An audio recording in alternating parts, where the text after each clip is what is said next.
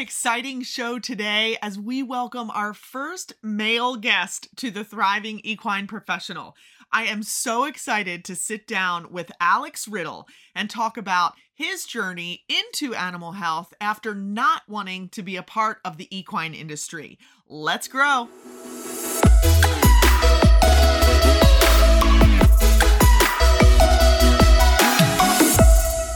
Welcome to the Thriving Equine Professional, the podcast to grow you. Are you wondering how to make connections to build your career in the equine industry? Not sure where to look for the support you'll need to land a dream job? Maybe you're feeling frustrated or stuck where you are. Hey, I'm Jody. I was that girl with no clue how to navigate landing a great career in animal health, but I knew this is where I wanted to be. I look back and cannot believe the roles I've landed and the people I call friends. Inside this podcast, you will meet key connections, build your career confidence, and find the advice you may not know you need. So, if you're ready to grow your career and thrive in a job that you are passionate about, you're in the right place. Get the ponies fed and fill those water buckets. It's time to grow, girl. Welcome back, Thrivers. It is another exciting Thursday guest interview. And gosh, we've got a couple of firsts today. So Alex Riddle, I am so excited to have you on the Thriving Equine Professional. And I just have to say, you are our first guy. I think that's just a really exciting honor. And I knew this on purpose, that you were when I was finally ready to bring a dude on the Thriving Equine Professional. And I mean, not that I'm super biased, but I love to tell the story of my fellow Shiras. And so here you are. You are the first guest of the male species.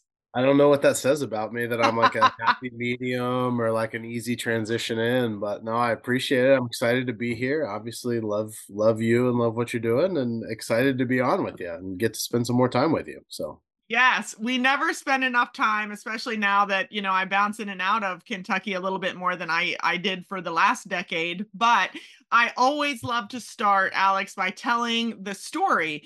And, I've had so many guests over this past almost year now, right, as I've been doing this, that some of them have been long time and others of them have been very short time. But for you, I literally started at Zoetis and you were one of the first connections. And so I walk back to that 2013 when, I didn't know what I was doing. I was in over my head, didn't really know anything about the pharmaceutical side of the business. I had come from feed. And for some reason, our friend Laura Prim decided that she was going to take a chance on me and hire me as the equine specialist in Central Kentucky. And by that time, you were at Riddle. And so I do want to get into that story, but really what that means for our listeners is that you and I have spent so much time together over this past decade in this crazy equine industry. And I don't know about you, but really for me, my respect for you has just continued to grow and grow and grow. I feel like we have some of the most productive conversations about where this industry was, where this industry is, where this industry is going. And we have a unique passion for the people who want to be a part of it and the people who are a part of it. And those are some of the reasons, Alex, that I did want to have you on, because I so admire your business mind, your vision for our industry and for what you're doing. And we'll get to some of your vision even outside of the equine industry, but I do consider you to be very visionary. You bring fresh ideas, you've creative ideas, and that I think is worth celebrating. So that was a lot to say, but let's start with your story and how people can learn so much about, the ways that you have looked at and operated and grown your career. So thank you. yeah, that's a lot of high praise. And as you know, it means a lot coming from you. And I think one of the things that I appreciate about you, and I think that we have in common, is that we do say to each other what we think about each other. And I think you've always been very upfront about the things that you respect and things that you think I can improve on. And I think not me. yeah. And I think the same thing goes for you. I mean, I think you're the best to ever do it. I think stepping in and trying to, and I'm sure we'll get to this, but trying to follow you in a role was one of the most intimidating things that I've ever done. So I think the respect is certainly mutual, and yeah, I always enjoy our conversations, even all the way back to when neither one of us knew what we were doing, and still feel like sometimes we don't. So Amen. I do too. Right. And maybe sometimes more so, sometimes more so. So let's do start at the beginning though, because early on, you and I had, this common, very non equine industry related commonality. And that's that we both had been to Haiti. And mhm. so I had been on a mission trip. And so mine was fairly short lived, but it changed me. It changed my life, my time spent in Haiti. And so you had also recently been in Haiti. So let's start there, Alex. You are, from Versailles, Kentucky, born and raised. We'll get to the family side of that, but let's start with Haiti. Yeah, no, it's a fun place to start, right? I think so. Similarly, right, went down on a mission trip, and it was a really good time in my life to go. I was playing college football. I had just blown out my shoulder and been told that I was not going to make it back, and so was a little bit listless and had was letting grades suffer and wasn't really excited about going to college anymore. And had a teacher from my high school reach out, and he was leading a trip to Haiti for the summer and needed a chaperone to come down, and asked if I would be interested. And the timing worked out really well, and it was like you said, a life changing 10 days, and it was, yeah, I think it's hard to go down there and not be changed if you're open to it, right? And I think at that time in my life, I was more open to it than probably ever before or ever again. And I made a commitment while I was down there that I was going to come back and do a summer internship and spend a whole summer at the mission that we had gone to. And so the next year, I did a summer internship there, and picked up on a lot of Haitian Creole while I was there, and just really fell in love with the culture and fell in love with life outside the mission. I think that's one of the things that I would recommend to anybody who goes down there. Probably not on your first trip, but definitely get outside the walls and go learn how people actually are in their real lives, right? We all put on faces when we're around strangers. And especially in Haiti, when they would walk into the mission doors, I think, felt like they had to play somewhat of a character to make sure they got all the services or whatever. And then I think when you got outside the walls and, went and had a drink with somebody, or ate Haitian street beef with somebody, like when you get out into the world, you get to know who people really are. And I think that's what that summer kind of gave me. And then going from there, got hired by a company that wanted to send me back down after the earthquake and work in coffee, and then in hot pepper extracts, and working with consumer products down there. And it was a rapid crash course in business for me. And I Yeah. loved every second of it. Right. So I was 20 years old, and I was getting to make decisions that impacted people's lives, and really got to see outside of just the small steps of how something gets done. I got to see from start to finish, right? This is where the coffee is grown, all the way up through marketing and selling the coffee here. And then where do those dollars go once we sell it here? Well, they go back into that community and back into building schools and feeding families and providing jobs. And so I think, yeah, that was certainly the most impactful experience of my life. That time spent in Haiti, and also just a hell of a lot of fun. Right. So, Yeah. yeah, And a yeah. lesson to do those things, at that age, especially that, there isn't anything saying at that point in our lives that we can't do anything. And there are so many opportunities that we pass by because we think we're supposed to be doing it a certain way. And at that age of our life and that stage of our life, go do it. Travel, experience a different culture. It is truly life changing and character building. So I wanted to make sure we talked about that.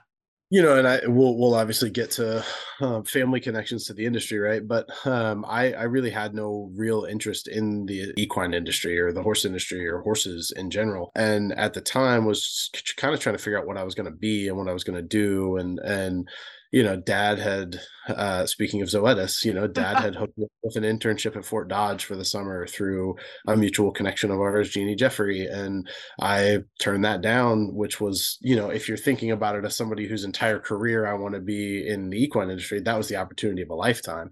Yeah. But passing on that and going and getting that outside experience, I think broadened my perspective to the point where once I got back into this industry and want to be here, I have that greater experience from doing something that was crazy. And honestly, it even so far as like there are very few things that are going to ruin my day, right? There's nothing in this job is life or death, right? Yeah. There weren't many, but there were certainly life or death decisions in Haiti. And Yes. so that it's just great perspective, right? I think use that time when you're young. I don't say go out and travel and throw the world away and be a beatnik, right? But certainly if you have an opportunity like that, I say take it, always take it. Yes. Ah, absolutely. And I love the word perspective in that regard because you're right. I came home and I was like, I will never, ever say that I need anything again. I will never, I can't imagine in this land of plenty of the United States of America needing water, Mm-hmm. needing food. I just want things. Let's be Yeah. honest. I Yeah. just want Yep. things. And want them And now. yes, and we want them now. And so, yeah, the perspective that you gain is incredible. Okay, so let's jump into the family side because I did have to chuckle. As you said, you wanted no parts of the equine industry. And obviously, if our guest listeners do not know at this point, Alex Riddle, you are the son of Dr. Tom Riddle, and you have a family that is not just a little involved in the equine industry. You are the equine industry, right? Like there's just so many aspects of your family, your sister, your brother-in-law, your dad, your mom.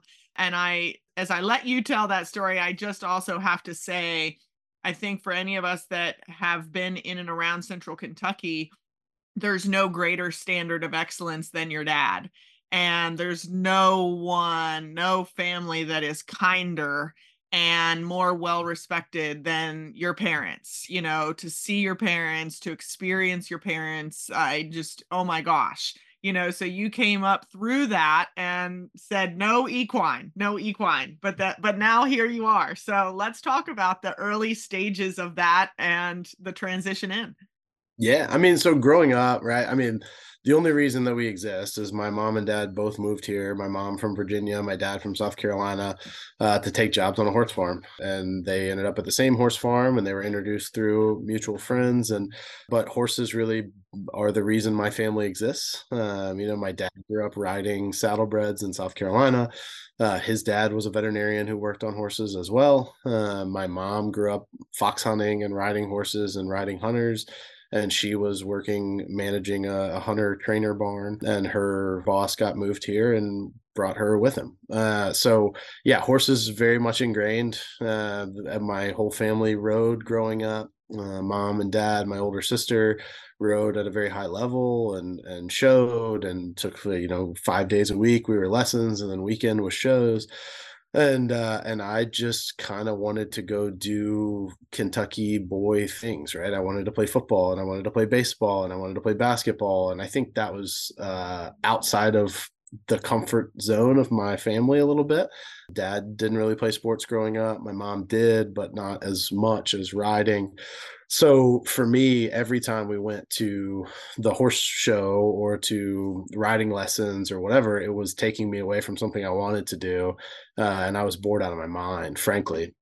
Because growing up, I think there would have been fun ways to introduce, like I was a boy, right? And I was all boy, and I wanted to go do stuff and run my head through things, and I think there would have been fun ways to introduce me to horses. I don't think young amateur hunters was the right way to do it.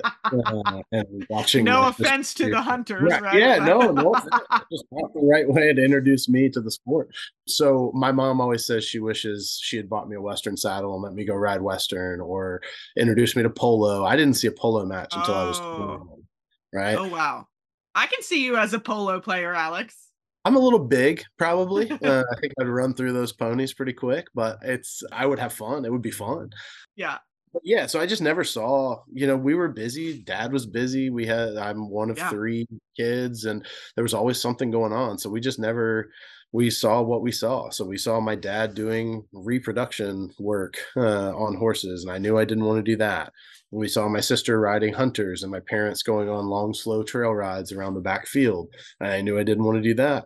What I did want to do was go play baseball with my friends. And so that kind of became the horse industry became this like I have to get away from it to have fun and to go do what I want to do. So yeah, I had no interest in the horse industry. I had no interest in being a part of it. Dad did a very good job of not making us feel pressured to go into it. We didn't know Rune Riddle was a thing, right? Rune Riddle was a little clinic, I remember we ate a lot of spaghetti when we were kids because, we were making payroll and things like that. So not that we had it bad, but it wasn't what it is today. And we certainly didn't know what it was. So to me, it just made sense to go pursue something different. And I had kind of made it part of my ethos that I'm not the horse guy, right? In the family, I'm not the horse guy. And I talked my little brother out of riding horses because I told him it was dumb. And, like I was the one driving us the other direction. So for me to be the one who's back in the horse industry and kind of carrying Right. on the is funny to me. But yeah, no. So I got as far away from it as I could. I mean, Haiti is about as far as you can get from the horse industry. Yes. Yeah, and so you got started and you went and got and I know you well enough to I feel confident in saying you have a business mind. And so whatever passion you were to find, you are naturally a strong business minded individual. And so though either way, that was where you were going to be. So not as a veterinarian necessarily, but back in the industry. But that started when you got in your dad's truck, right? Like, Yeah. so you just decided to get in your dad's truck one day. I Is that mean, how it worked? so yeah, my wife didn't want to move to Haiti for some reason. Like on her long list of growing passions. At the same time, we were going through some transitions with the company that I was working with. So it was a good time. It made sense for me to be back in the U.S. And as we were working through those, I was kind of halfway. We always talk. My wife and I joke about like, what were you doing for that 6 months? Because I'd send out like 3 resumes a day, and then I'd watch the entire season of Sons of Anarchy, right? Or I she would go to work in the morning. I would say, yeah, I've got these 3 meetings set up. I'm going to go meet. We were still working on some USAID was still big in Haiti, so we were still working on some contracts with USAID and doing some stuff. But it was 2 hours a day, right? And I just kind of sat around, and then we got towards the end of those contracts, and the money was going to run out, and I needed a job. And Dad said, "Hey, I don't have an assistant for this year.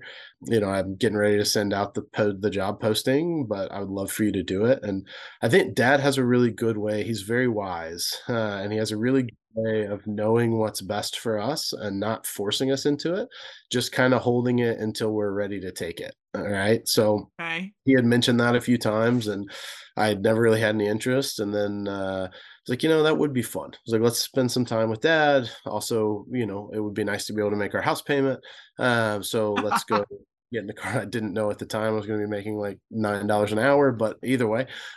Right. So yeah, just got in the truck with Dad, and Dad, in addition to his role as a repro veterinarian, was also the director of marketing for Ruden Riddle at the time. So the assistant role kind of encompassed both of those. I was his assistant on the marketing side. I have a marketing degree, that's my background. And then I was also his assistant on the repro side. And more than anything, I learned more than I realized, right? In my current role, where we sell a lot of repro products, and I'm working on technical copy and marketing and strategy for repro products. I Things just come out of my mouth, and I'm like, wow, how did I know that? I'm like, oh, well, that was from the time I spent riding with Dad.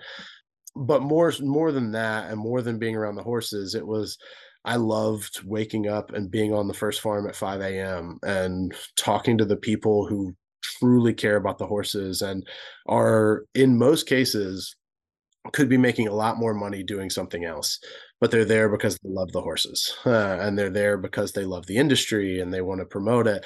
And that meant a lot to me. Like there was nothing that I loved that much to take a crazy pay cut to do.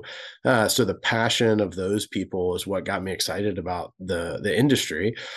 And then coming out of that year, it was just kind of timing thing after timing thing, right? The marketing director for or the PR director for Riddle gave 2 weeks notice, 2 weeks before their biggest event of the year. And dad was like, hey, you've been kind of helping me with this. You've been working on this. Do you mind sliding into that role just temporarily? It'll be a 90-day position. Well, I know this isn't what you want to do, but slide in, help us out. So I did that and then ended up doing that for about a year. And then had discovered the compounding pharmacy that Root and Riddle had and kind of learned the challenges of it and learned what was going on. And that seemed like a really fun way for me to be involved in this industry, supporting the people that I really enjoyed being around and doing something different, not being a veterinarian, building a business at the same time, while really providing a service to these people that I kind of really respected and fell in love with. So yeah, that was my path in. Yeah. What a story. And I think there's so many parts of that, super credit to your dad, of course, and all that he teaches everyone that has a chance to spend time around him. And then you mentioned just being on the farms. And that's something that I truly respect about you, Alex, is that you have these amazing relationships with the thoroughbred farm managers and the teams on the farms. You and I have talked about that on and off over the years. That's not easy to build, right? That's it really requires an in, and it requires a particular connection. And so that is important in what you're doing now. And I think it's probably something that you would give a great deal of credit to, but it didn't come without effort. That is certainly a relationship that has grown through time, trust, and respect. And so I like to point that out as well, because that's a very integral part of our industry. And it speaks to one of, your greatest, you mentioned ethos, a little bit earlier, but valuing those relational gains over all else. And that's where you and I are so, so similar.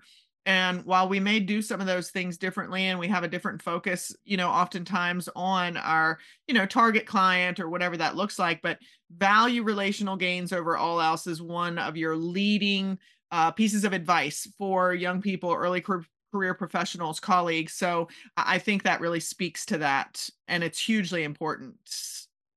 Yeah, I mean, just on that valuing relational gains point, like there, I think it shouldn't be transactional, right? It's not because you want something out of that person. I think it's like I truly value, like I'm so blown away that people want to be friends with me or they want to follow up and grab a beer, and that means so much to me.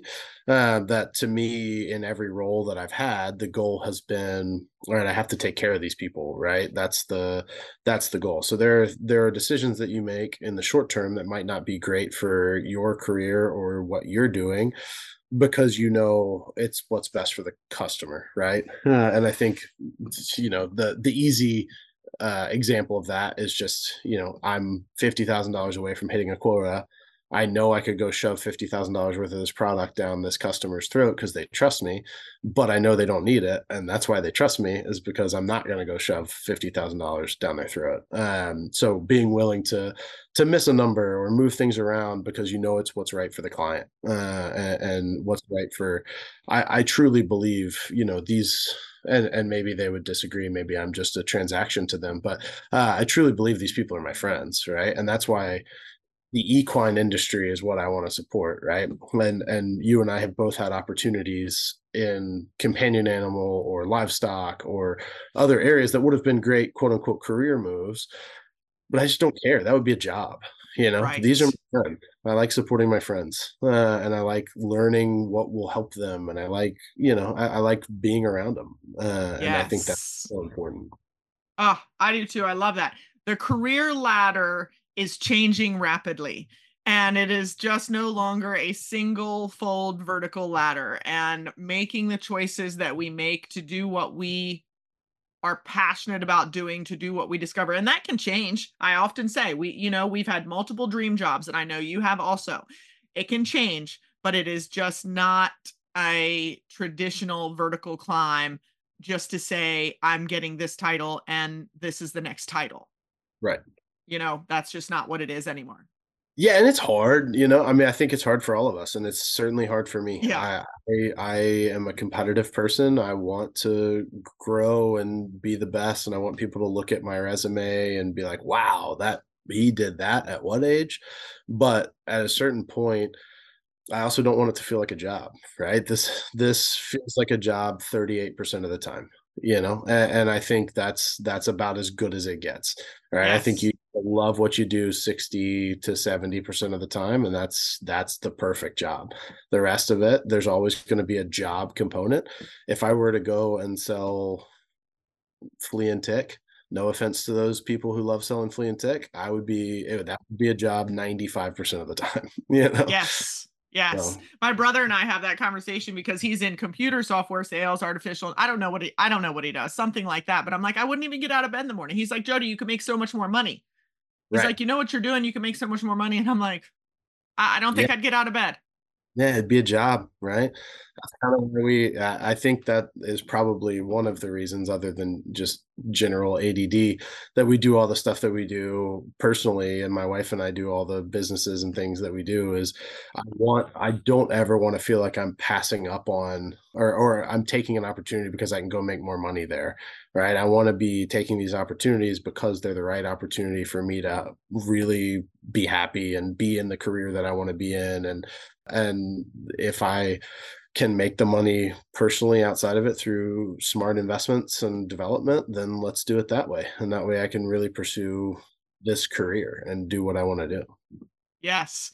Amen to that. All right. Well, you've referenced Emily a couple of times. And so I'm going to take a programming break, if you will, here. Let's talk about your amazing wife and your awesome son and all that you do in Versailles and Woodford County. So you mentioned some of those projects. I often refer to you as the mayor of Versailles, which maybe one day you'll run for. I would vote for you. I'm not a Woodford County resident, but whatever. So, talk a little bit about a few of these passion projects if you can. Yeah, well, first things first, I think it's important to say I'm not running for mayor of Versailles. That guy works a lot harder than I do, and he has to check comment sections on Facebook, which I'm very much against. So yeah, he can do that job all day. He's a good friend. I love the guy. He's golden. Yeah, my wife and I we were high school sweethearts, so we've been dating since junior year of high school. Um, Went all the way through college, no breaks. One of the rare groups or one of the rare couples that made it all the way through with no breaks. Got married young, straight out of college. Very happy. Moved back to Versailles a few years ago because we were looking for a little bit more land. Also found a perfect opportunity. That's another one of those things about dad knowing what's best for us and just kind of seeding it in, right? We were looking for a farm, and my dad knew I was not ready for a farm because I don't even mow my own grass. And he sent me a house in downtown Versailles, a historic home on Main Street. And I was like, Dad, it's nothing that we're looking for, right? It's on 1 acre. We want 5 to 10 at the minimum. It needs, it doesn't even have floors. We're not going to be able to figure out the financing on it.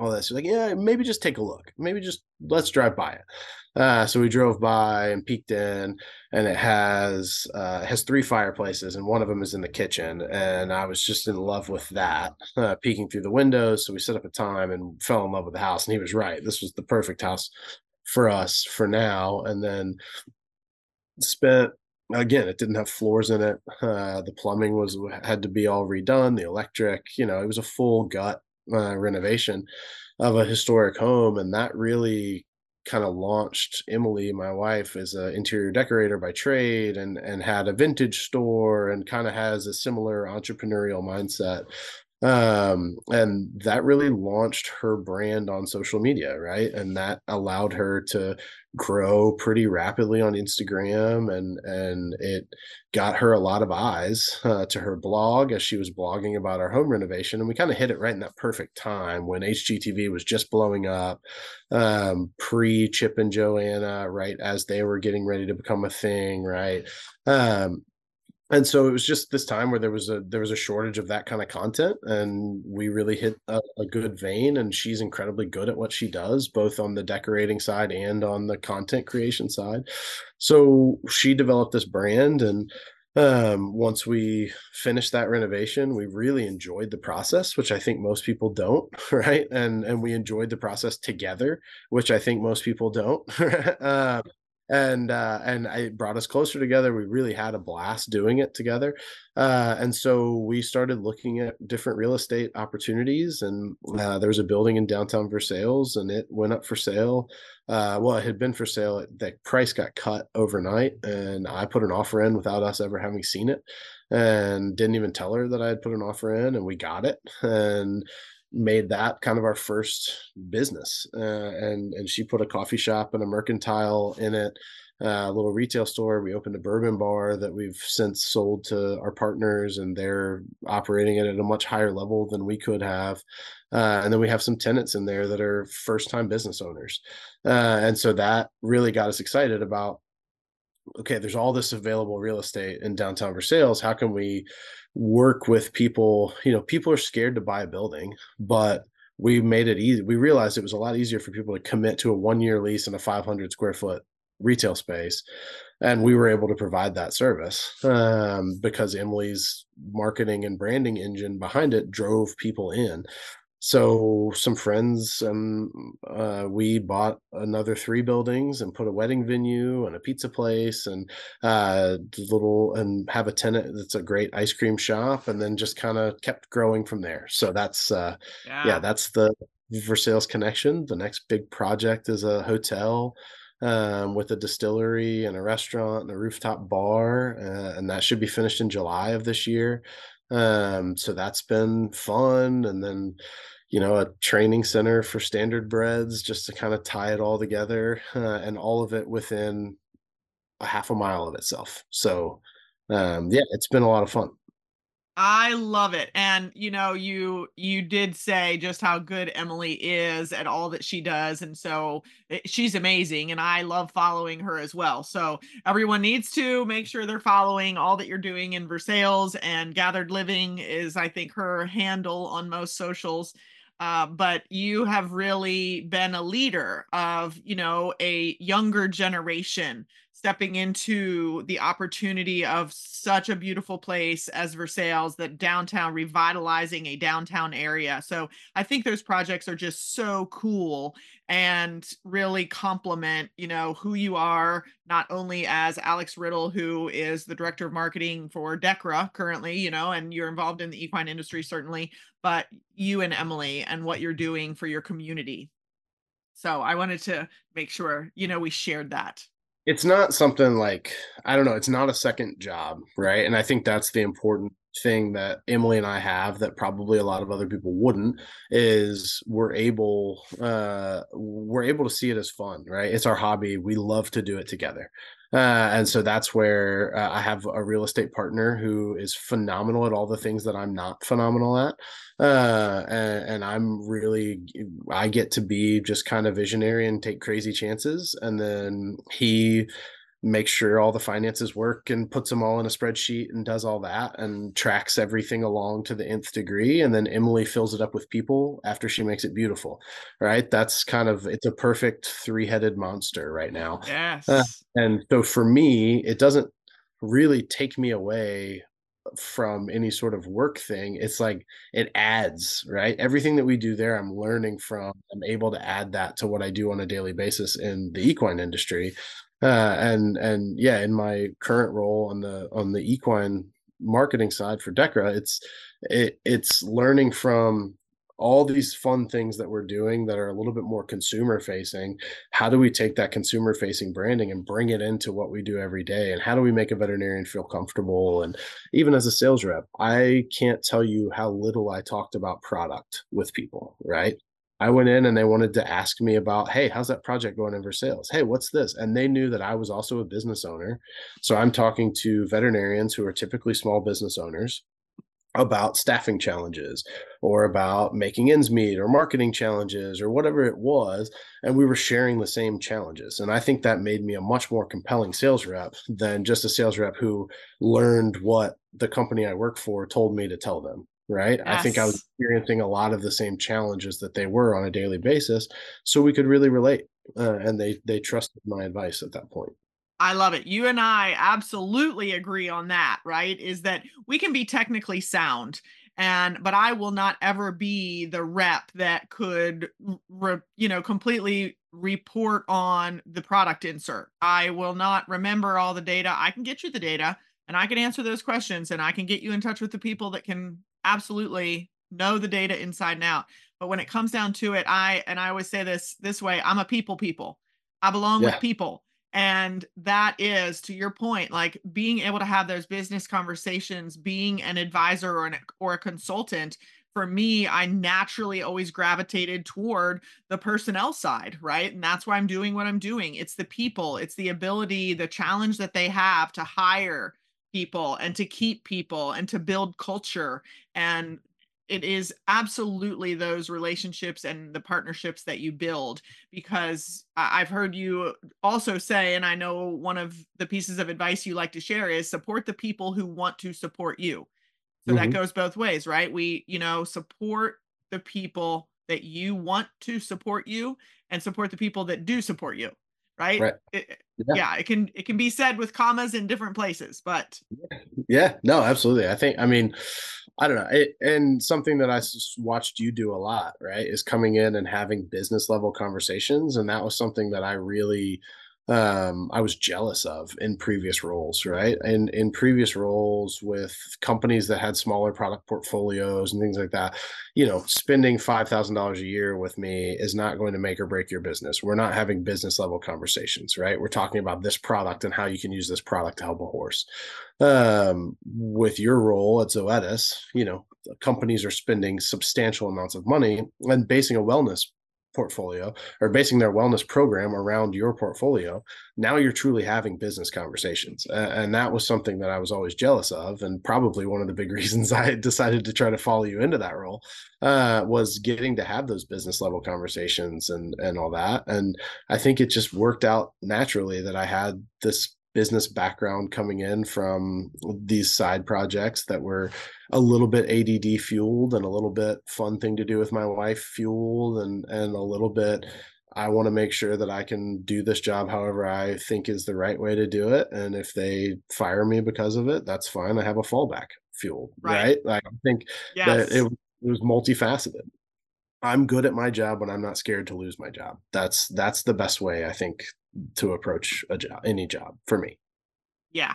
And I think sometimes that's the decision that we make, is because I remember, as you get confident and comfortable in what you're doing, and especially we all know Jody doesn't like a lot of rules. And so if they want to share rules, and I just remember repeating probably more often than I should have, fire me when I am doing what I believe to be right. I mean, in my heart and in my spirit, I can tell you this is the right thing to do. And they're like, Jody, did you ask? No, I didn't ask permission. I asked for forgiveness if I need to. So I do. I think that is important. Those are important confidences to grow, and they only come with experience that teaches you teaches you something. You got to keep learning. Yeah, 100%. And you and I talked about it before I made this jump back to Decra and into the role that I'm in now. And I think one of the fun things, and I've learned it even more so since being back, is what I appreciated so much about the culture at Decra is that's just how it is across the board, right?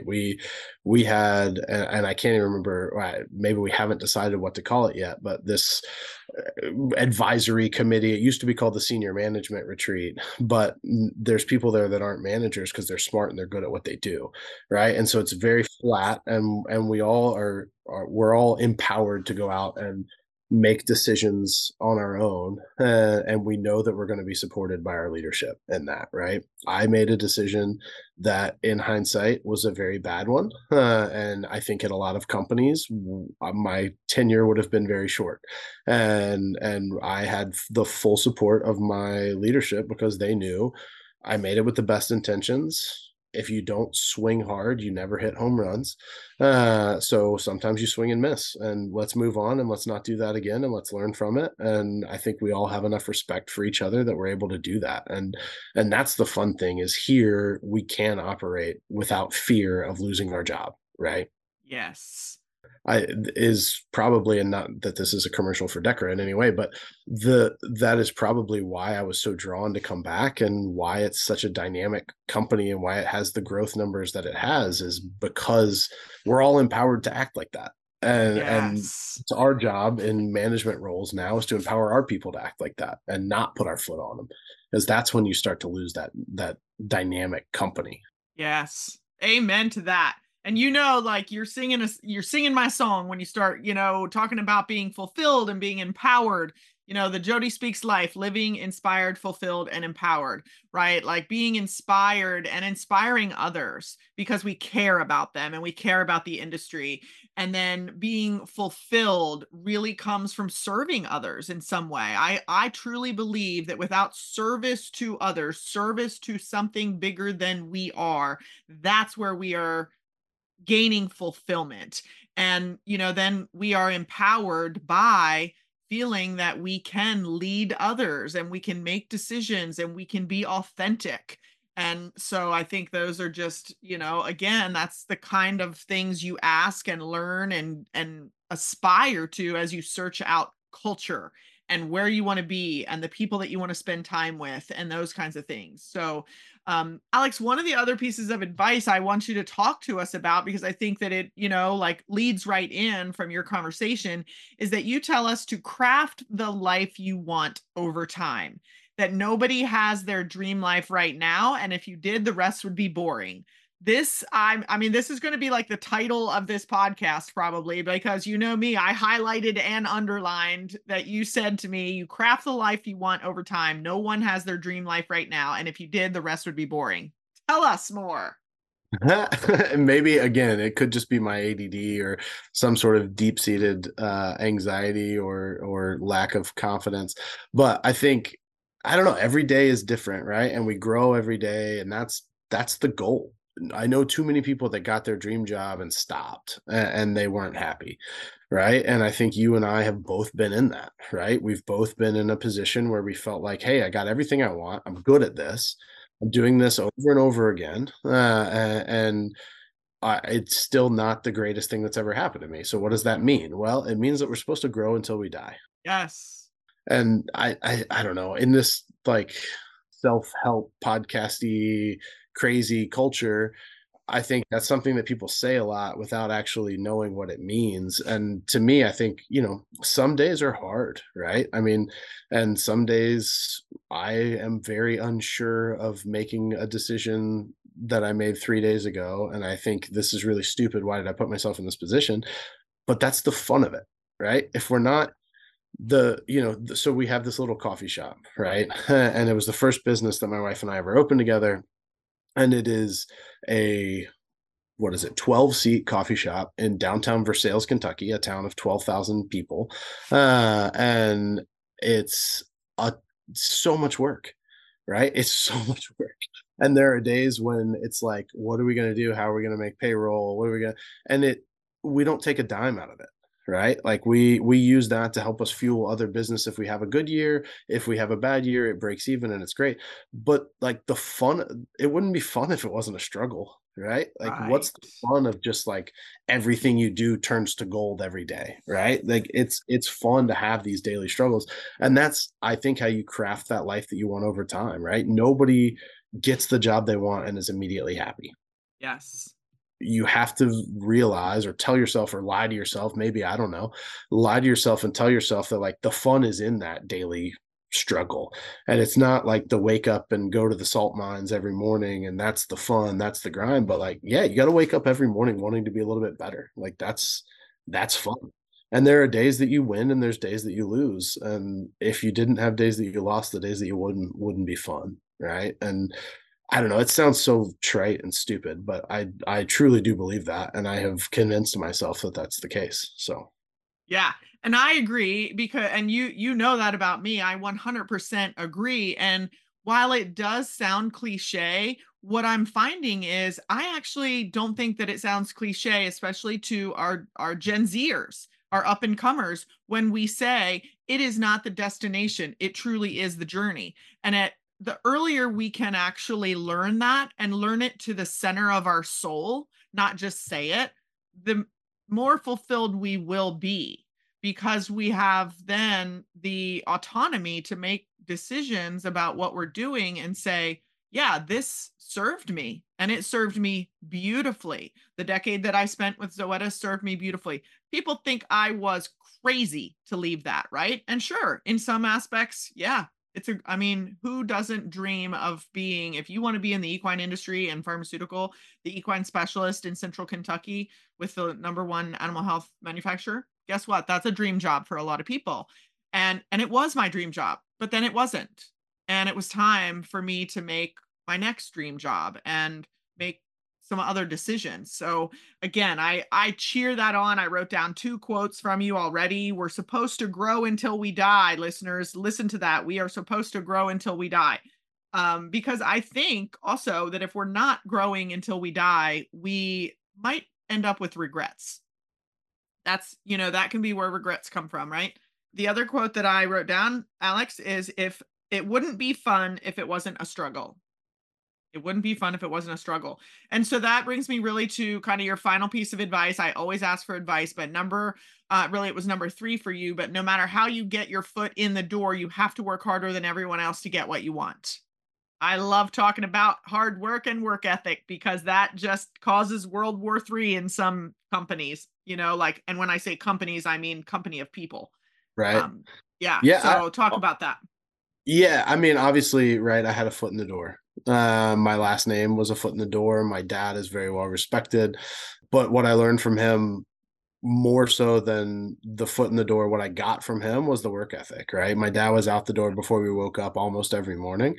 At the same time, my dad was home in time to eat dinner every night. And I, at the time, didn't know how much that meant and didn't know how much of an effort he made to do that.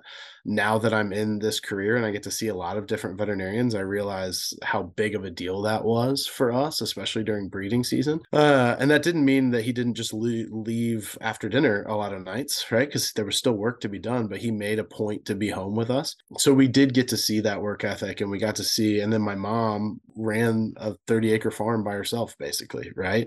So her work ethic was incredible and took us to school and raised the family and made dinner and lunch and breakfast and bread that my dad could grab on his way out the door at 4:30 in the morning. The work ethic was just in the family. That's what everybody did. So it made sense that that is what you do. You work hard.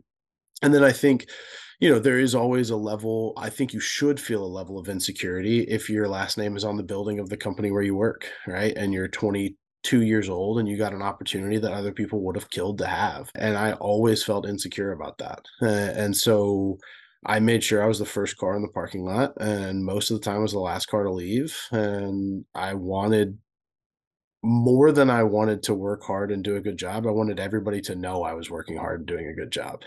And I think that insecurity fueled a real work ethic, right? So at first it was a show, and then it fueled a real work ethic of being in the door, getting things done, and being good at your job, right? I think you just have to find stuff that you're good at. And frankly, I was good at it. And that's a huge thing, right? That helps you work even harder. I wish I could remember the book. I went through, I mean, I think I have 300 titles on Audible now because I was on the road all the time as a sales rep. But one of the books talked about it is so much easier to work hard if you're also good at it, right? You can go into a job and you can work really hard. And if you're never good at it, you're going to burn out.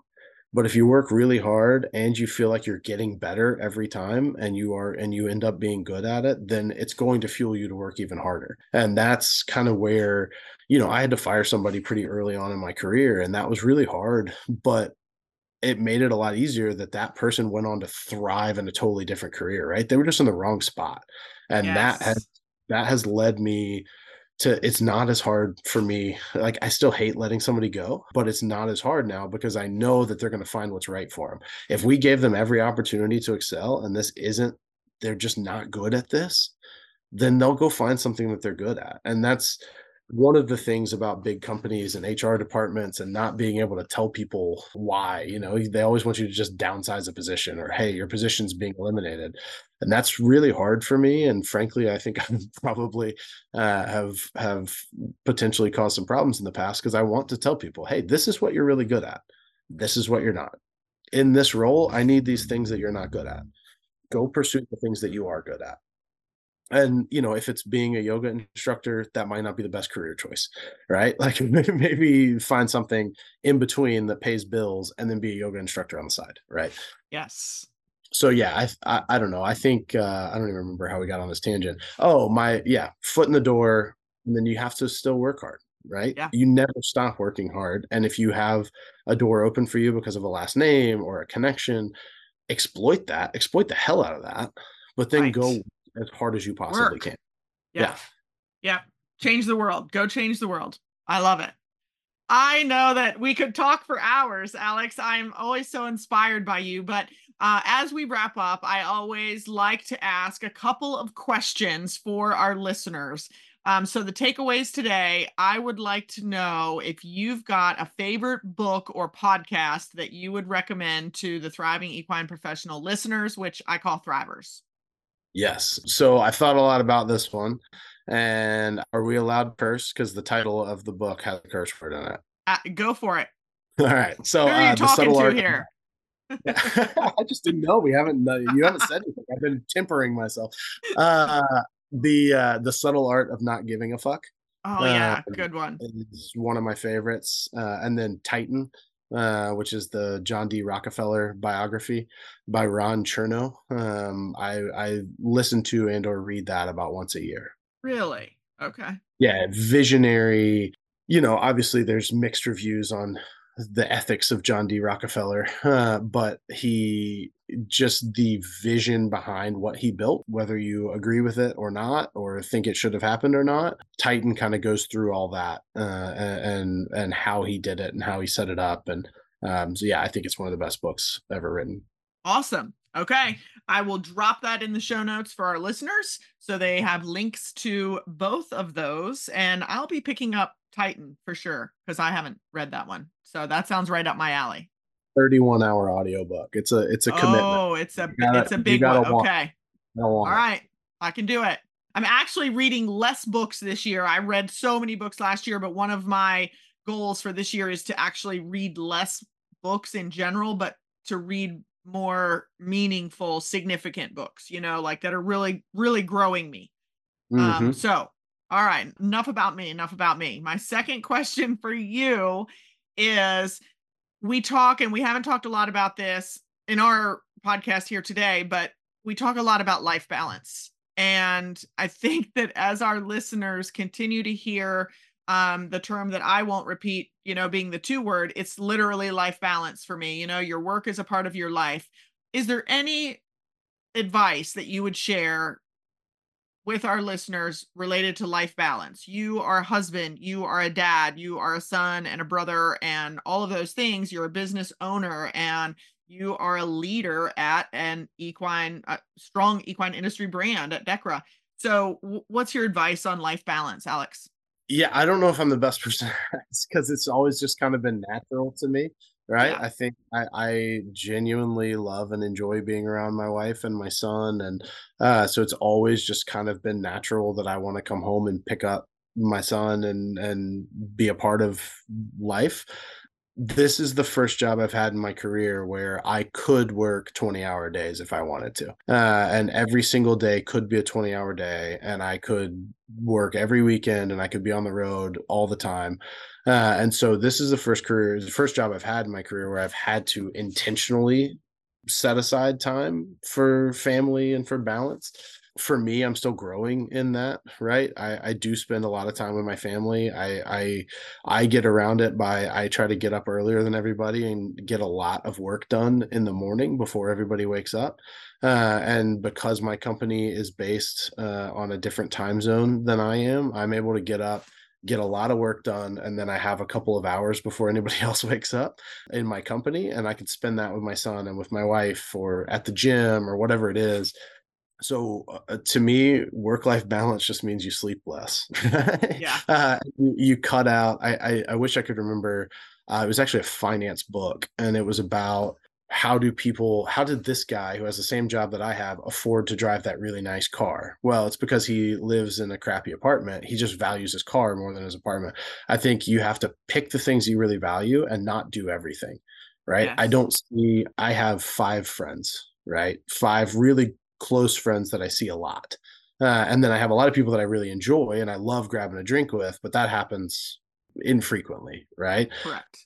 And so it's picking what you value. We don't go to sporting events. I don't watch shows, right? We don't have like, what's the new show that you're watching? That's not something we do. We don't go to movies. Like these are like, I just don't value those things, right? I Right. value the time with my family. I value my career. You can't really tell by looking at me, but I value time in the gym. I like, those are the things that I value, and then everything else is superfluous, and it's fun when it happens, but it's superfluous. So I think pick the 3 or 4 things that you truly value and make time for them. Yep. Make time. That's it, right? We all have the same 24 hours. Pick it. Own it. Own your time. I love it. Alex, so much wisdom. I appreciate you so much popping on and spending your time with us today to share your story, because again, we are all here to continue to grow and thrive in the equine industry. And I know that we are all just learning from one another. So as we continue to drive people and grow these connections, I will say that if someone wants to reach out to you, you have both LinkedIn and then you're on Instagram, right? But I try and just send everybody LinkedIn is usually, kind of my first stop. So I know you're there, right? I am there. I am there. I couldn't tell you what the link is or how to get there, but I am there. They can just search Alex Riddle. 100%. Speaking of other things, I'm not great at valuing, but I am on there. I do check in from time to time, so feel free to reach out, and yeah, happy to help however I can. I think it's important to note that wicked imposter syndrome, I think, is very valuable. So all of this quote unquote wisdom that you're hearing is just the ramblings of somebody who's right in the middle of, what we're all in the middle of, right? And figuring it out Yes. every day as we go. Yeah. Amen to that. Well, thank you, Alex. Always a pleasure. And I will look forward to our next cocktail together so that we can catch up on life. And with that, Thrivers, have an amazing day. And we will see you back here, same time next week. Cheers. Thank you.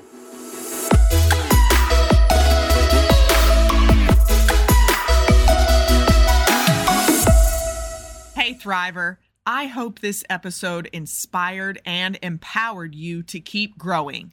If so, I'd be so grateful if you hit that share button and send it to your tribe so they can thrive too. And while you're there, please leave me a rating and review on Apple Podcasts so everyone can find the show.